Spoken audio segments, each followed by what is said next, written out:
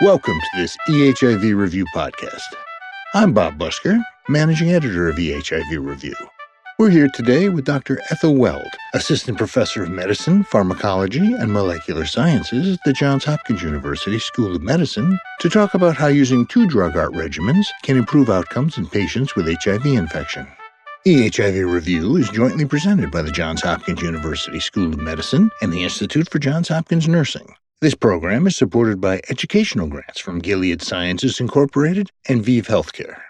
Learning objectives for this audio program include identify appropriate and inappropriate patients and circumstances for a two-drug regimen as initial therapy, and describe appropriate and inappropriate patients and circumstances for a two-drug regimen for switch or maintenance therapy.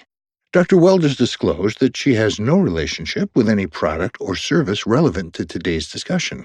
She has, however, indicated that she will be referencing the unlabeled or unapproved use of combination agents currently being investigated in ongoing studies and trials. These include dolutegravir plus cobicistat-boosted darunavir, dolutegravir plus lamivudine, lamivudine plus ritonavir-boosted darunavir, and long-acting injectable ART with cabotegravir long-acting and rilpivirine long-acting.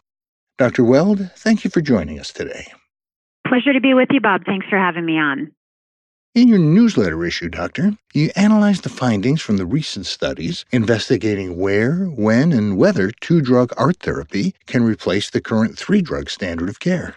Today, I'd like to focus on what that information can mean to clinical practice. So let me ask you to start us out, if you would please, Doctor, with a patient scenario. So we'll start out with a 35-year-old woman with major depressive disorder and creatinine clearance of about 35, so some renal dysfunction, who came into the emergency department to be seen because she had a urinary tract infection. She was offered HIV screening, and an incidental rapid HIV 1 and 2 antigen antibody test was positive. So this is her initial diagnosis of HIV. She did not know she had HIV before this. She's referred to your clinic to discuss initial regimens, and her HIV-1 RNA PCR, which was sent in the ED, comes back and is 99,000. Her CD4 count is 430 cells per microliter. And you do have an initial genotype that has resulted, which revealed a wild-type virus with no resistance mutation. She also has some initial testing that was sent by the clinic. She is HLA-B5701 positive, and she states that she's recently been seeing advertising on the bus for dual therapy with dolutegravir plus rilpivirine, and wants to avoid drug toxicities if she can, do 2 drugs rather than 3, and requests this regimen for her initial treatment. A patient naive to HIV therapy wants to start on a 2-drug regimen. What's your initial reaction to her request, Doctor? So this quite savvy patient who's coming in for initiation of therapy is asking you questions about the relative advantages and disadvantages of a 2-drug regimen as compared to a 3-drug regimen. And a discussion with her about the pros and cons of these 2 strategies is entirely appropriate. It's also appropriate in her to screen for the major contraindications to 2-drug therapy, which include pregnancy, because this strategy has not been studied in pregnancy, hepatitis B virus, which we'll get into a little bit later, and active tuberculosis. You also should probably discuss with her that dolutegravir plus rilpivirine is not licensed for use as initial therapy in people who haven't previously been treated with antiretrovirals. But dolutegravir plus lamivudine, or 3TC, has been found to be highly efficacious in this setting and does have the label for initial treatment of HIV. Given her renal dysfunction with her creatinine clearance around 35, we could consider a single tablet regimen. Could talk about dolutegravir, abacavir, and lamivudine, for example. However, she is HLA-B5701 positive, which makes abacavir-containing regimens unsafe for her because of the risk of fatal abacavir hypersensitivity. So those are some initial considerations for her. You mentioned major contraindications. Let's talk about hepatitis B. Let's say that you test her for HBV, and that would certainly be appropriate. And her results show that she's got a high Hep B viral load and she's positive for the HBV surface antigen. Which two-drug regimen, if any, would be appropriate for this patient in these circumstances? So patients with hepatitis B and HIV co-infection, who represent up to 20% of patients with HIV globally, 5 to 20% by estimates, they should be treated with two drugs that have activity against both HIV and hepatitis B. So dolutegravir and rilpivirine lack anti-hepatitis B virus activity, but two drugs that have strong activity against hepatitis B virus are lamivudine or emtricitabine in the similar class and tenofovir, both tenofovir disoproxil fumarate, TDF, and tenofovir alafenamide, TAF. So both of those are good options in a complete regimen for hepatitis B and HIV. If you were to treat people with hepatitis B with lamivudine, which is known as 3TC monotherapy, and followed them for a few years, the rates of resistance to lamivudine at about 4 years of treatment with lamivudine monotherapy are over 90%. So this is not a strategy that is recommended. And because dolutegravir lacks activity against hepatitis B, giving her a two-drug regimen of dolutegravir plus lamivudine would amount to giving her inadequate treatment for her hepatitis B. So it's important to keep in mind hepatitis B and know and understand that the licensed two-drug regimens for HIV have not been extensively studied in individuals with hepatitis B virus. In the US, where we have many hepatitis B treatment options available, there's virtually never reason to treat people who have hepatitis B with lamivudine monotherapy. So given those caveats, if she was hepatitis B positive, which agents would be appropriate for her?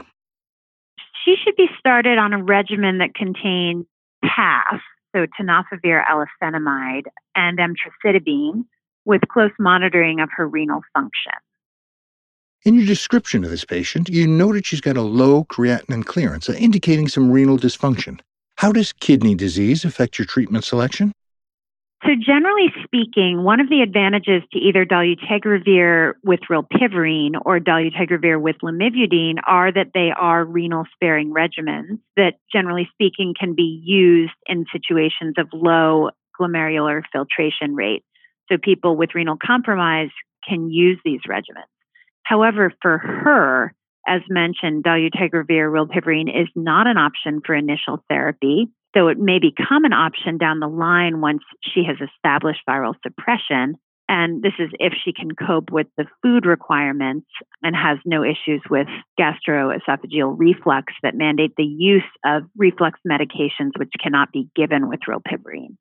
Generally speaking, tenofovir-based regimens containing TDF should be avoided in people with her level of renal compromise, but TAF can be given down to a creatinine clearance of 30, so she is safe to receive TAF.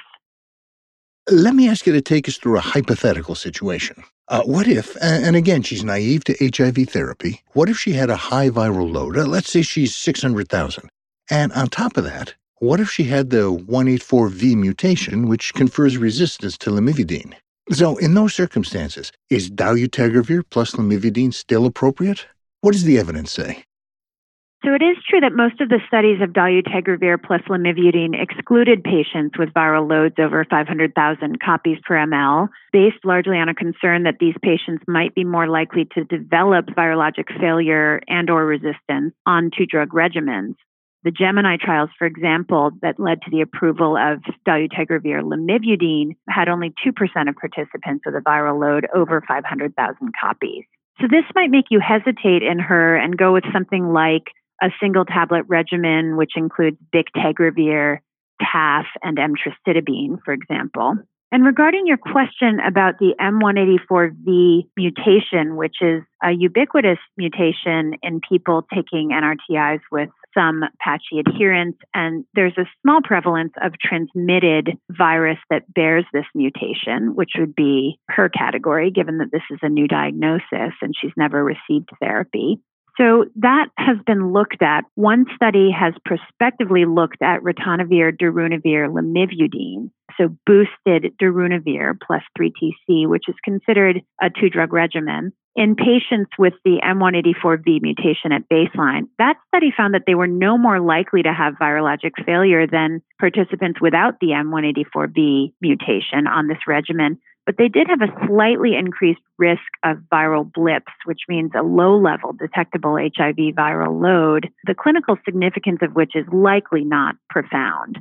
Another quite small switch study of dolutegravir plus lamivudine found that the M184V was not correlated with virologic failure, except in cases where the time that the individual was suppressed prior to making the switch to a different two-drug maintenance regimen was less than 96 months. So longer periods of suppression prior to switching were not associated with increased failure in those with the M184V. But overall, these were both small studies, and I would wait for more data on the use of these two-drug regimens among highly treatment-experienced individuals or individuals that are treatment naive with resistance-associated mutations. Thank you for that case and discussion, Doctor. And we'll return with Dr. Ethel Weld from the Johns Hopkins University School of Medicine in just a moment. Thank you for listening to this EHIV Review podcast. If you're unfamiliar with our program, we're a combination newsletter and podcast continuing educational series. We're available online without cost or prerequisite. EHIV Review newsletters are published every other month. Each issue focuses on a specific area of importance in the care of patients with HIV and is authored by an expert clinician who reviews the current literature and provides commentary. In the month following each newsletter, a case-based podcast discussion, like the one you've been listening to, brings that expert perspective to translating the new information into clinical practice. Continuing education credit for EHIV Review is jointly provided by the Johns Hopkins University School of Medicine and the Institute for Johns Hopkins Nursing. For more information about EHIV Review, please go to our website, ehivreview.org. Welcome back to this EHIV Review podcast. We've been speaking with Dr. Ethel Weld, Assistant Professor of Medicine, Pharmacology, and Molecular Sciences at Johns Hopkins, about which two-drug ART regimens may be most appropriate for which individuals. So, to continue our practice-based discussion, if you would please, Doctor, bring us another patient scenario.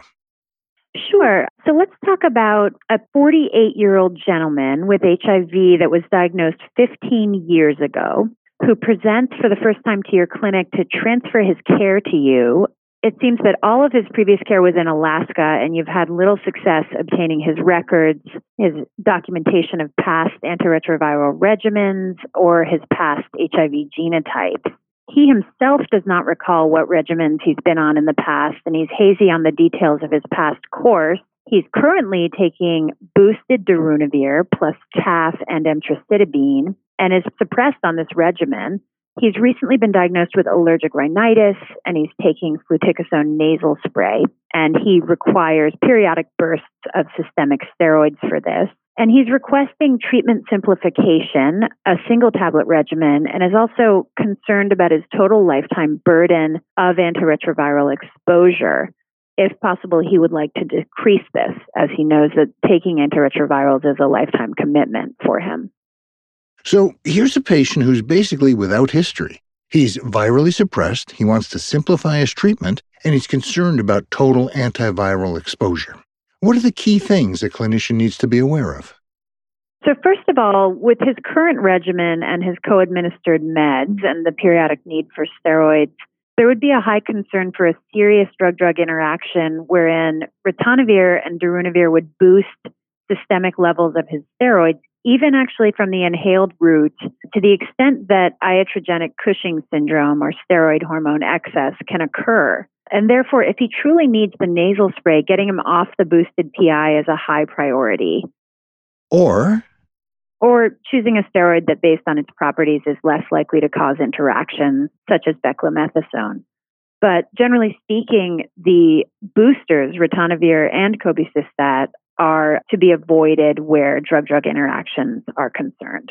Of course, there is a single tablet regimen which combines most of the elements in his current regimen. It's cobicistat, darunavir, TAF plus emtricitabine, and that's combined into one pill that's now available, but it would have similar problems to the regimen that he's on, mostly related to drug-drug interactions with the cobicistat. So in scenarios where you're considering a two-drug regimen, which he's really asking you to consider and talk through with him, but you cannot obtain adequate information on a patient's past regimens, resistance, past virologic failure, etc., some clinicians will perform an archived DNA genotype, which assesses for mutations in the cell-associated proviral HIV DNA. However, that comes with quite a lot of caveats. DNA proviral genotyping misses a lot of resistance in people with known mutations, so it lacks sensitivity, and it lacks specificity as well. It can detect mutations in non-propagating viruses that are not relevant to clinical care. And furthermore, the concordance between DNA and RNA genotypes is low, though it varies with different regimens. So you might not find any mutations that are lurking even if you send it. If you do find a mutation in the archived genotype, it is generally real. So if, for example, the archived genotype showed significant dolutegravir resistance, that would be management changing. For example, you would, in that case, avoid two-drug regimens that have dolutegravir as a backbone. Integrase strand transfer inhibitor, INSTI mutations. Are those something you might be concerned about? So the simple answer is no. Why not? He's not likely to have obtained mutations to the integrase strand transfer inhibitors if he's never seen these drugs. And just to review, raltegravir first became available in 2007, and elvitegravir in 2012, dolutegravir in 2013. So if he was on drugs before that time period, INSTI mutations would be unlikely. Transmitted resistance to these category of antiretrovirals is also uncommon, particularly 15 years ago when he was first diagnosed. But some clinicians would say, I have no information about past resistance. I won't believe the archived genotype if it is negative, and therefore I will pursue a conservative approach in this patient of standard triple therapy. So you could, in that case, switch to bictegravir, TAF, emtricitabine, which is a single tablet regimen, to get him off the boosted PI and minimize drug-drug interaction concerns as he heads into his 50s. Excellent point. I like to do a what-if with this patient. What if, all of a sudden, his medical records come in from Alaska? They show no evidence of HIV drug resistance on multiple genotypes over the past decade, and they show his past regimen was efavirenz plus TDF and emtricitabine, and that he went from that regimen to his current regimen of ritonavir boosted darunavir plus TDF and emtricitabine. So having this history, does that change your management?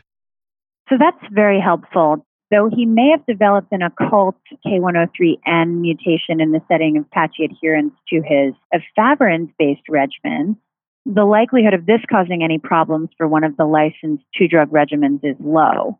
So, in other words, dolutegravir and rilpivirine resistance would not be expected from his treatment history, nor is it evident in his genotypic history. So with this information, it is now reasonable to switch him to dolutegravir plus rilpivirine, which is an FDA-approved two-drug regimen for maintenance or to switch people who are already virally suppressed. And then the other option will be dolutegravir plus lamivudine, which again has the approval for treatment in the antiretroviral naive as initial treatment, but has indeed been studied as well for switch or maintenance. Just to avoid any confusion, if you would please, Dr. Weld, give us a quick review of the studies that investigated switch or maintenance therapy.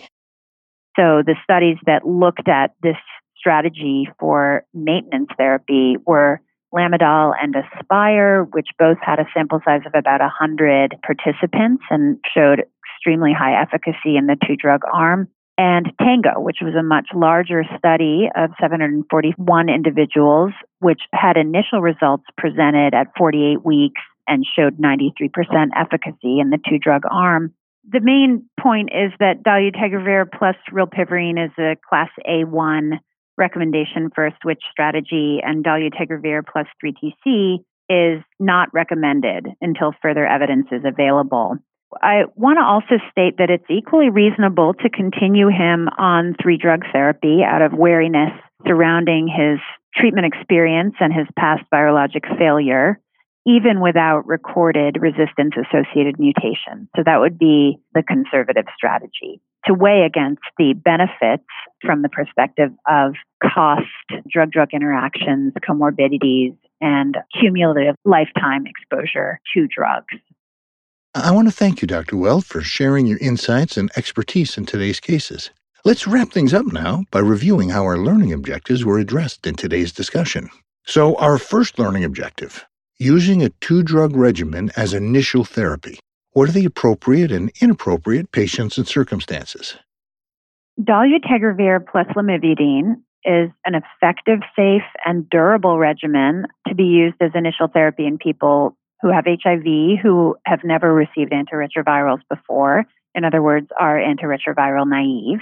It has mostly been studied in patients whose viral load initially is less than 500,000 copies per ml. And it will be important to understand how it rolls out in real-world use, especially among people whose viral load is above 500,000 copies at baseline. So the second point I would say is that the presence of the M184V mutation at baseline may or may not have adverse consequences for this 2-drug regimen of dolutegravir plus lamivudine. So caution is likely warranted at this point, given the small sample size in the study that really looked at this regimen in people with this particular resistance-associated mutation. It's also important to mention that dolutegravir resistance is a contraindication to the use of a dolutegravir plus lamivudine 2-drug regimen, as it has not been studied in people with dolutegravir resistance. So that presence of that resistance-associated mutation that confers dolutegravir resistance would be a reason not to go with this 2-drug therapy. But overall, some clinicians argue that really less is more when it comes to antiretroviral therapy in the era of increasingly potent drugs with high barriers to resistance, and that absent a compelling reason to be on 3-drug therapy, all patients should be on 2-drug regimens. So that represents one view within the HIV care community. And our second learning objective, the use of a 2-drug therapy as switch or maintenance therapy in appropriate patients and circumstances. The main point is that dolutegravir plus rilpivirine is an effective, safe, and durable regimen for the maintenance of viral suppression among patients who are already suppressed and are at a point of switching regimen for whatever reason, with the caveat that rilpivirine or dolutegravir resistance is felt to be a contraindication to this regimen. Treatment-experienced patients who have a prior history of virologic failure can be at an increased risk of virologic failure on 2-drug therapy regimens, so a careful history should be obtained prior to considering this. And the other thing to point out is that neither of the licensed dual therapy regimens would be appropriate for use as a maintenance strategy or initial strategy in people with concomitant HIV and chronic hepatitis B virus. Furthermore, at this point, there are limited data for using dual therapy regimens in pregnancy, and thus in this scenario, they should be avoided, given that it's unclear whether they would have equivalent efficacy in prevention of maternal to child transmission of HIV. 2-drug regimens should be used thoughtfully. All of them were tested in populations without significant treatment experience and with no significant resistance. And in people with high starting HIV viral loads, especially greater than 500,000, it is possible that caution is warranted pending further data on this population. And then there's no data on 2-drug therapy as a rapid start regimen, though it is likely that it would work in settings with a very low prevalence of transmitted resistance to its component. Dr. Ethel Weld from the Johns Hopkins University School of Medicine, thank you for participating in this EHIV Review podcast.